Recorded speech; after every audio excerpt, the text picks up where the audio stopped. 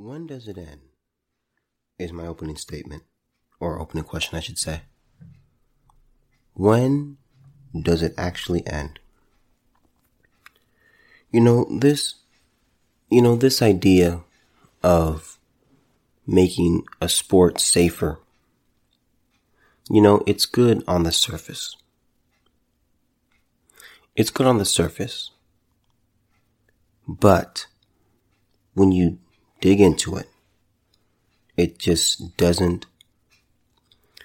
There comes a time where the line isn't. The line needs to be drawn and can be passed.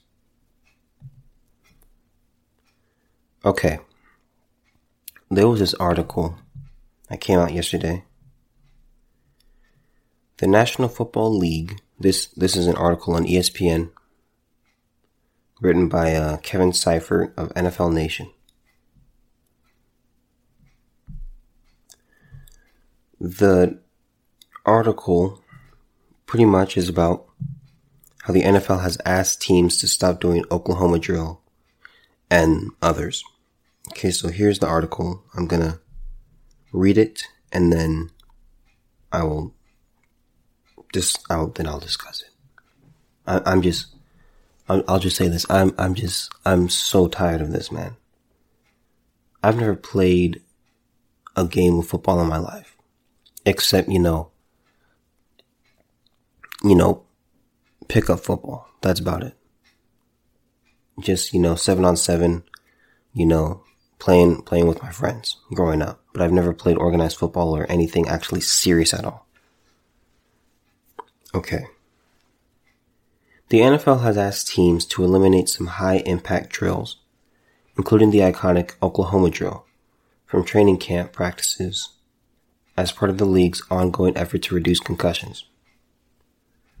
The league acknowledged the Tuesday request during its spring meeting in Key Biscayne, Florida. The recommendation came in response to data that showed a rate of concussions during the early part of training camp in recent years. The league convened an April 17th meeting among current and former NFL players, coaches, and executives to discuss ways that would address the issue. Banning certain drills was among the group's recommendations.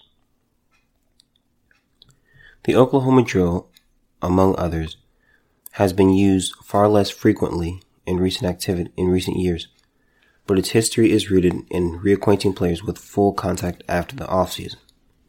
It pits a defender against a blocker who is trying to make room for a ball carrier. Teammates and coaches usually surround the drill area to create a battle-type atmosphere. In 2015, New England Patriots coach Bill Belichick said the drill quickly answers these questions. Who is a man? Who's tough? Who's going to hit somebody? Year over year, reported concussions dropped 25% in 2018 following a call to action by Chief Medical Officer Alan Sills. The league joined the NFL Players Association to produce a 3-part concussion reduction strategy, prohibiting underperforming helmet models, instituting a series of rule changes rooted in biomechanical research, and intervening in early training camp practices. The initial camp intervention failed to change the numbers, leading to the April 17th meeting. We saw a certain area at the beginning of training camp where we felt could make greater improvement, Commissioner Roger Goodell said Wednesday, and I think removing some of these drills across all 32 teams is the right way to do that. We also believe by prohibiting some of these drills that will happen at the college and high school and youth football levels, which we believe should happen. Competition Committee Chairman Rich McKay said Wednesday, I think some of the coaches were a little defensive at the start and probably the biggest advocates at the end. The Associated Press contributed to this report. Okay. Now, some of you might be listening to this and you might be giving the NFL a round of applause. I am not right now, and you can probably hear that I'm not. So their goal is to reduce concussions. Okay. That seems reasonable. That seems absolutely reasonable. Here would be my question to the NFL.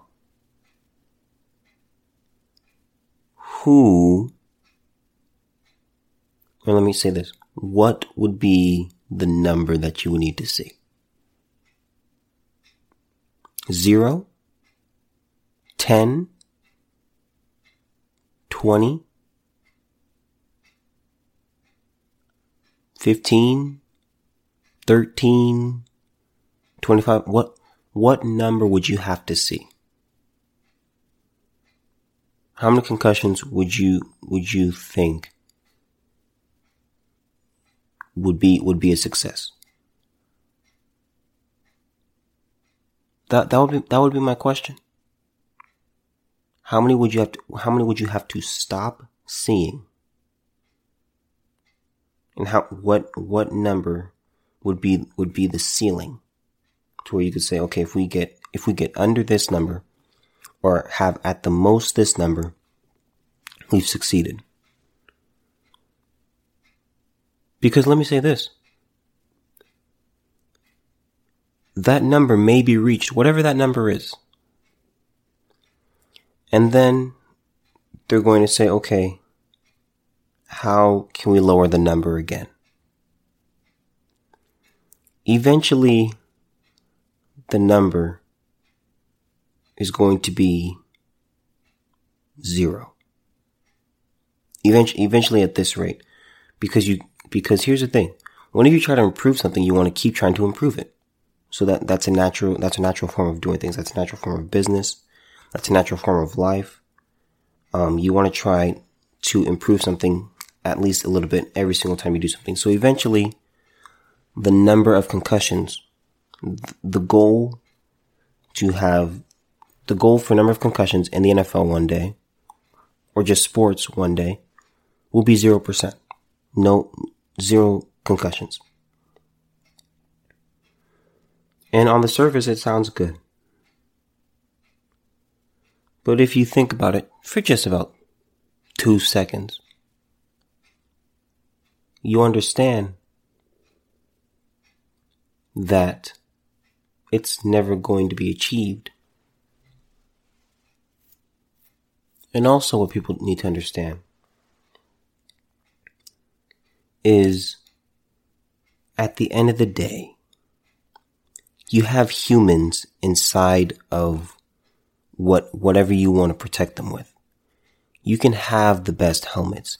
You can have the best pads. You can have the best turf. Because turf is something that's not really discussed. Turf is a key contributor to concussions. Because sometimes you can get hit and your head hits the turf and it's like hitting like cement. Like just because it looks soft does not mean it is. If you hit your head on that could seriously hurt you. So you can put, when you have humans that are participating in the activity, they're going to get hurt. It's just going to happen. At some point, there has to come a point where it's like, okay, we can't make the game any more safer. There comes a point where it's like, the idea and the concept of the sport now has to be completely changed. For football, how do you have 0 concussions? I mean, think about this. Because players have to practice. Because they have to know the offense, they have to know the defense, they have to understand the system, and they have to build camaraderie with each other. So you need practice. Okay? ultimately you need a game. Okay? Because you have to actually play, because you don't want to just practice and never compete. Okay? And then eventually you need the playoffs, and then you need the championship to determine who's the best team out of all that competition that year. So that's a lot of games.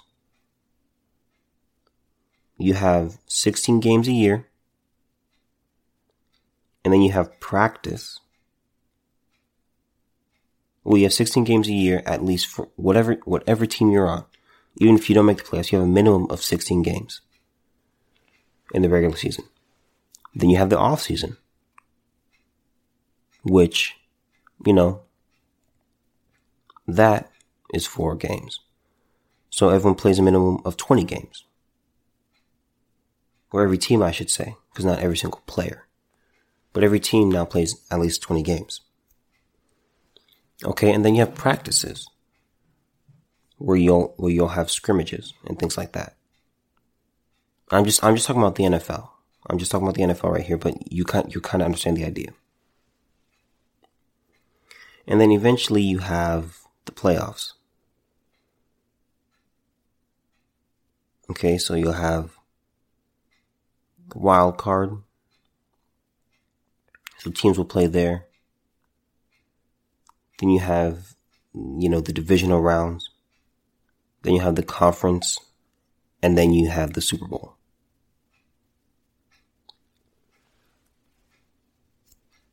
So that's quite a bit of contact over time.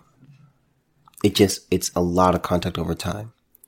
And you do this year after year after year. You have to do this for, thousands. You do this, your body takes thousands of hits over time. The leading number of concussions, or the leading cause of concussions for males in high school sports is football. For females, it's soccer. Among children and youth ages 5 to 18 years, the 5 leading sports or recreational activities which account for concussions include, get this, bicycling, football, basketball, playground activities, and soccer. And this is from protectthebrain.org. Bicycling. And I know what you may be thinking, oh, they didn't have their helmet. Okay. Here's what people are failing to understand. Helmets don't take, okay. I think people need to understand what a concussion actually is before I get into that. Okay. So what's a concussion? A concussion is an MTBI, or a mild traumatic brain injury. And it's caused by bumps or blows or a jolt to the head or to the body that causes the brain to move rapidly inside the skull.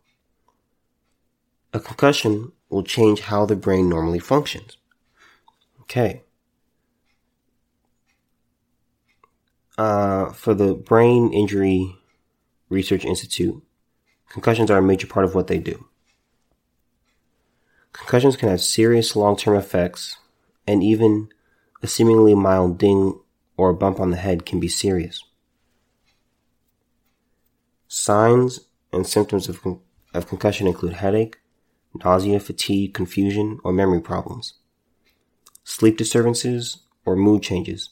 Symptoms are typically noticed right after the injury, but some might not be recognized until days or weeks later. How many sports concussions occur each year? An estimated 1.6 to 3.8 million sports and recreation-related concussions occur in the United States each year. During 2001 to 2005, children and youth ages 5 to 18 years accounted for 2.4 million sports-related emergency department visits annually. 6% of those, so 135,000, involved a concussion. Okay. So, what I was saying earlier about humans.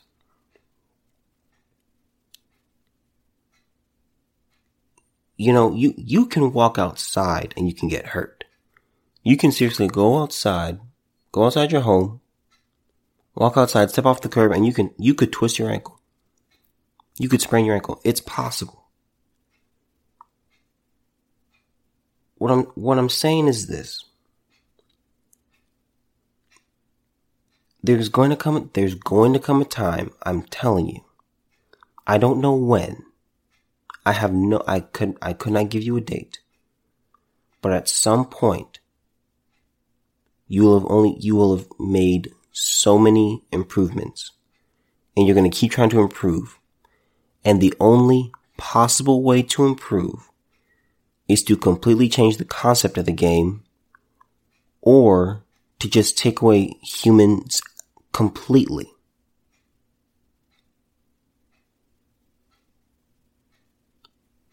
That's the end game right here. That would be the end game. Like, when I saw that article from the NFL, to me, it was absolutely ridiculous. Absolutely ridiculous. Because you're trying to reduce concussions. And a concussion can happen from getting, receiving a blow, bump, or jolt to the head or to the body. And these helmets, they're not pillows. No matter how much you improve it scientifically, a helmet does not take away all the impact. Because these dudes are hitting hard. They're hitting hard.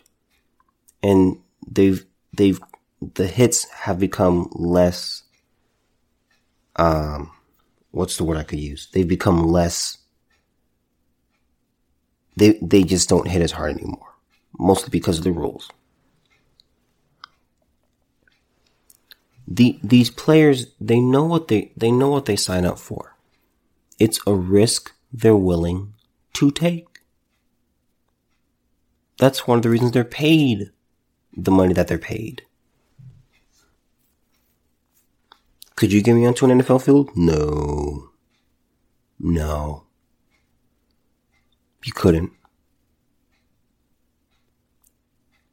For people, we have to understand only so many improvements can be made. I remember, I want to say it was like 2017, like late 2017, I think, with Dr. Bennett Omalu. If you saw that movie, Concussion, which is not historically correct, which I am a stickler of, context and historical context within movies. But pretty much, if you saw that, or just kind of understand who Dr. Bennett Omalu is, he's a guy who pretty much didn't care about football. He admitted that he didn't know what it was when he first got into it. And so he came across a brain one day, and he looked at it, and he was shocked at what he saw. So ultimately, the story goes on. It's a pretty long story, and it's a lot of back and forth, and a lot of denial, and a lot of stuff like that. But Dr. Omalu said that, I want to say it was something like, you can't, anyone under 18 shouldn't be playing like contact sports, high contact sports. I can't think of when that was. Let me see really quick. I want to say it was 2017.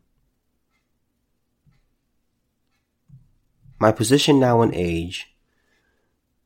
No child under the age of 18 in America today should play any of the high impact sports, high contact sports, Dr. Malice said in a recent event in New York. So what does he mean by contact sports? He listed 6 of them: football, ice hockey, MMA, rugby, boxing, and wrestling. He left off soccer, but said that for the sport to be safe for kids, headers need to be eliminated from the game, as they put kids at serious risk of concussion.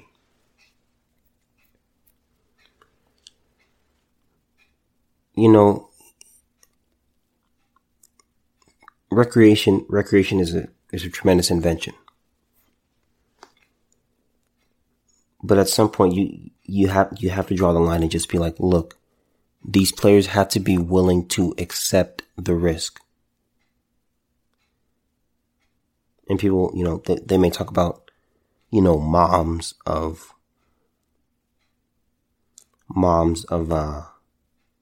kids who play sports and, not letting their child play football or basketball or softball or baseball or soccer because of the risk. It's part of the sport. It's a chance. It's certainly possible. It could happen.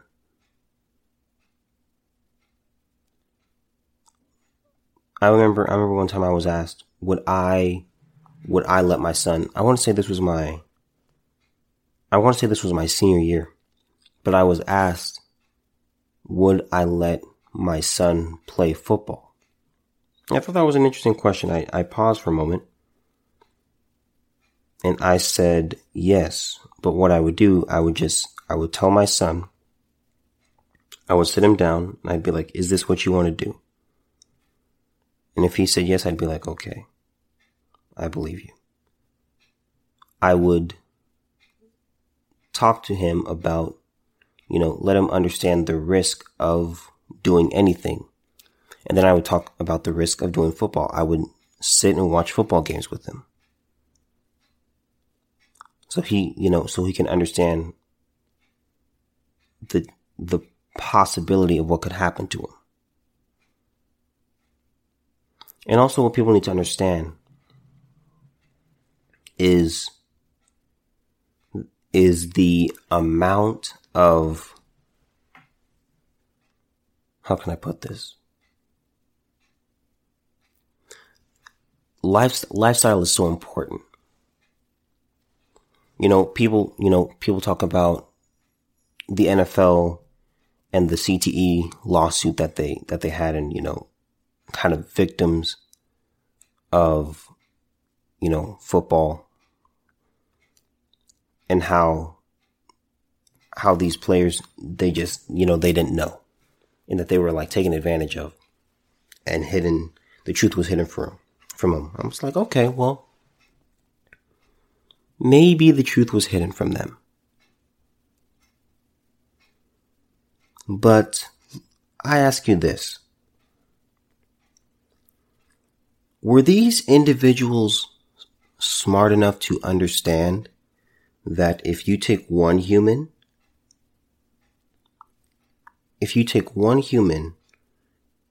give him a ball and he runs, and you send another human to stop him, at some point they're going to collide, or the player with the ball could juke and, or spin out of, a tackle. But at some point you're going to take a tackle. So were they smart enough to understand that if a human hits a human, it could cause problems? And then if you repeat that over and over and over, your body's just going to get worse. I mean, forget modern medicine. Forget modern medicine. But if you hit someone, did they understand that you could seriously get hurt? Like did they understand that? You know, at some point, here's what I'm trying to say, people. At some point, the concept of the game has to change. If you keep going down this path, how do you stop injuries in football, or put them pretty much next to zero? Let's do this. Take away pads, take away helmets, take away cleats, or, let them keep the cleats if you want, and give them flags, and call it a day. Because it doesn't matter how advanced the pads are. It doesn't matter. The human body is going to take punishment in recreation.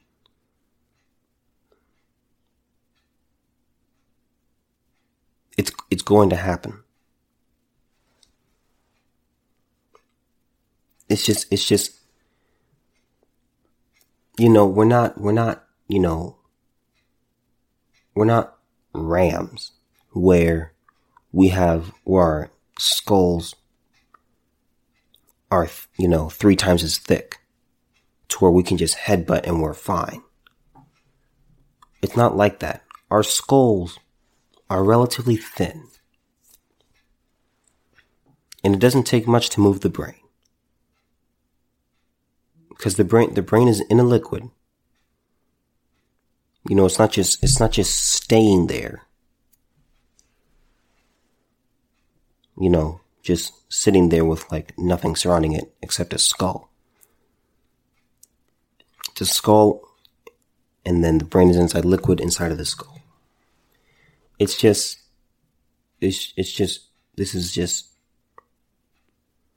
just irritates me, man. I'm not a zealot.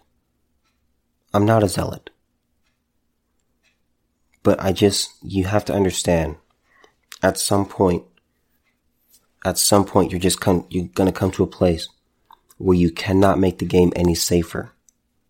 You've done all you could possibly do. I think of the movie, what's that movie with Hugh Jackman? What is it? Real Steel. And they're talking about how the game has changed so much that people don't want to see people fight, but people want to see robots fight. To me, I thought it was a pretty unrealistic movie. Because I can't envision myself turning on a television and watching robots fight. Humans like violence. Why? I don't know. My theory is that violence is something that's out of the ordinary. It's not something that we see in everyday life. And so when we do see it, it piques our interest. And immediately it's our day's mundane, boring. We do the same thing over and over and over. It's routine. And then we see, someone push someone for some reason. We don't know what. And everyone immediately looks. Because it's something that's out of the ordinary. You don't see violence everywhere. And so when we see it, it's like, wow, something that's, different. That's my theory. But whichever theory is correct, humans like violence for some reason. And what we have to understand is you can only make a sport so safe.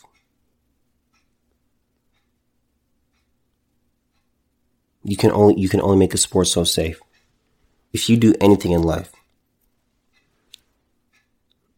if you get out of bed, you have a chance of hurting yourself.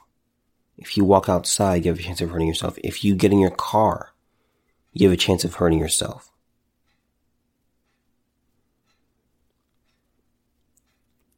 The game can only, you just have to understand.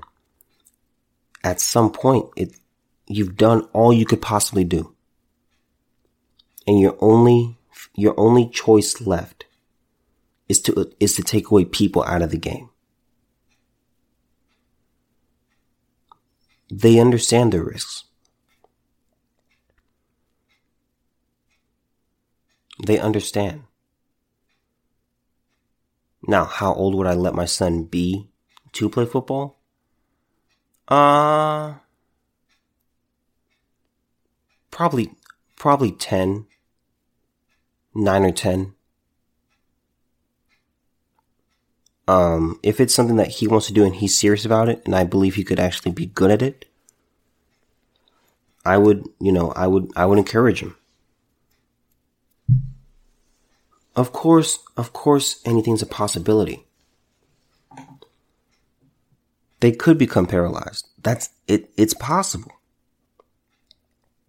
They could die. It's possible.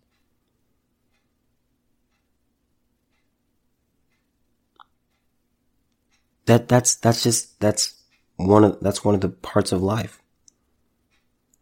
Whatever you do, there is a chance. Whenever you do something, you everything has a risk. And you have to understand that if you want to go through life afraid and go through life not doing anything, and you want to be safe, if you want to be safe, stay home. Stay in bed. And don't leave your bed. Ever.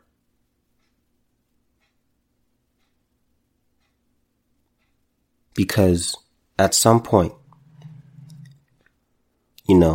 that's just what happens. The world is not a safe place. You have to become stronger to take it on. You don't try to soften the world. Because you can't. You can't.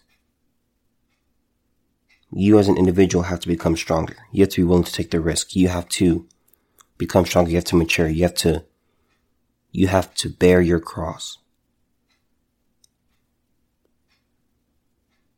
That's another thing that irritates me. People talk about safe spaces, especially in like school or something like that. School is not a safe space. School is a place of learning. It's a place of disagreement. It's a place of being challenged. It's a place where ideas are exchanged. It's not about being safe. It's about learning and improving. When you become so focused on safety and so focused on not hurting people's feelings and being sensitive to, what they're feeling, you lose the goal and you lose track of what you're actually there for. If you want a safe space, your safe space is in your bed. That's your safe space. That's it. That's all you've got for a safe space. See what you can accomplish from your bed doing nothing. Just absolutely ridiculous. Absolutely ridiculous. I want to get to something else. I don't know what else I can say about this contact sports stuff. I don't know. Because I've pretty much said all I could say. You guys know what I'm saying. At some point the line is crossed where it's like, the only step left is to remove humans out of the game if you want people to be safe. That's the only possible end. Players take the risk. They take it. They know what it is. And also today, if you want to go back, I can be like, okay, I'll give you that. They didn't have modern medicine. But I'm sure they had common sense where you can't just hit something and expect to be okay. So you look at people, you look at this, and it's just like, man, you look at kids today, and with what we know today, how readily information is available, to find something out takes a couple of minutes if you do somewhat research. Kids today, they know the risk.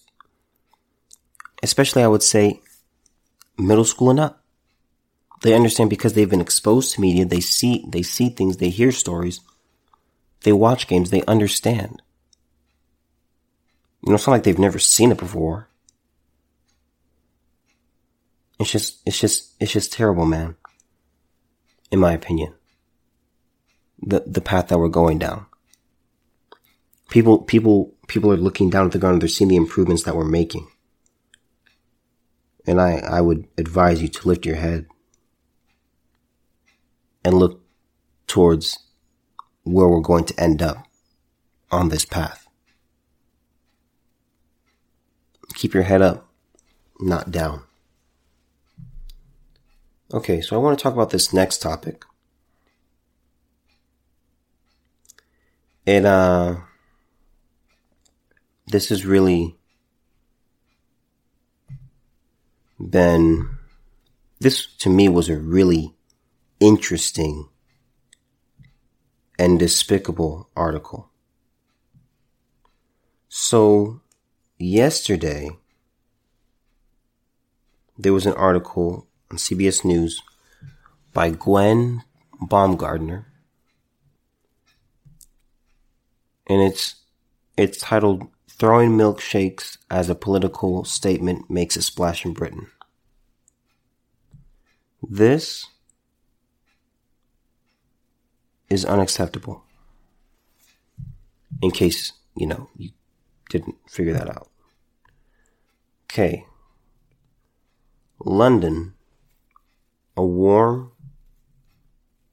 welcome for British politician Nigel Farage took a cold turn at a campaign stop in England this week. The divisive Brexit party leader was hit by a banana and salted caramel milkshake. He and his tailored suit became the largest target of milkshaking, a political statement making a splash in Britain. Protesters are targeting right-wing politicians on the campaign trail. Controversial candidate Carl Benjamin has been hit 4 times in just a week. Far-right politician Tommy Robinson was attacked too, but fought back. Milkshaking has gained so much popularity on social media that fast food chains are even weighing in. McDonald's has made the decision to stop selling milkshakes when there's a Brexit rally nearby. Its competitor is taking a different approach. Burger King UK came under fire after tweeting, "Dear people of Scotland, we're selling milkshakes all weekend. Have fun." But police aren't laughing. They arrested Farage's attacker and charged him with assault. Spilled milk or not, Farage's Brexit party is set to do well in this week's European elections, and milkshaking isn't expected to stop anytime soon. Another milkshake protest is being planned at a campaign event in northern England later this week. Wow. This to me is just absolutely disgraceful. Absolutely disgraceful.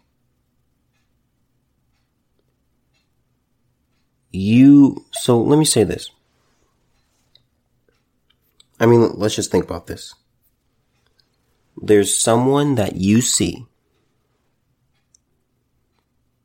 and you don't agree with them. And you decide to retaliate for not agreeing with him. And by doing your attempt at retaliation is throwing something at the person that you disagree with. You're so upset and you just can't stand this person that you throw something at them. You know, it's really sad that we've come to a time where people believe that if you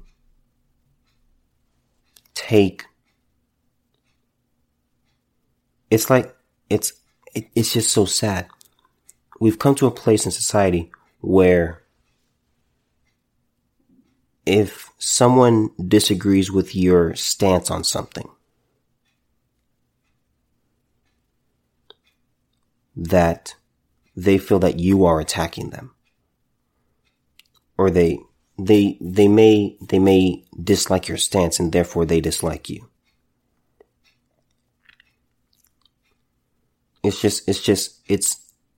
disgusting. It's absolutely disgusting. It's contemptible. I mean, this is such a temper tantrum. I'm mad at you because of something that you believe, so I'm going to throw something at you. How do we get here? How do we get to a place where we can't have a civil conversation, or if we agree, or we can't just agree to disagree and just say to each his own, to each their own? It's ridiculous. It's absolutely ridiculous. We have to sit here and we have to talk to each other. Don't become more divided. Don't do that. If you disagree with someone, talk it out. See, that's what adults do. That's one of the things about being an adult. That's one of the things about maturing. If you have a disagreement, you go up to the person, you talk with them about it, and you have a civil discussion, and then you call it a day. Sometimes you can come to an understanding. Sometimes you can't. Sometimes you have irreconcilable differences. That doesn't mean you throw something at them. It's just, I saw this article and it's disgusting. I mean, if you see this picture, this dude is wearing, I'm not sure what kind of shirt he's wearing, but he's a guy who's, kind of bigger. His shirt is extremely snug. He has a beard, has glasses, and he's getting detained in front of a bookstore. This isn't funny. We have to go back to be able to having civil discussions. Don't throw things at people that you disagree with. And I'm not bringing this article up just because he's a far right, just because the victim was a far right politician. I've never heard of Nigel Farage. I don't know what he believes, but I know this. Don't come to a point where you are throwing something at somebody. Don't do that. You know, if it were someone on the far left, someone who was advocating socialism, or someone who advocated, pro-choice, or pick the topic, and someone picks that.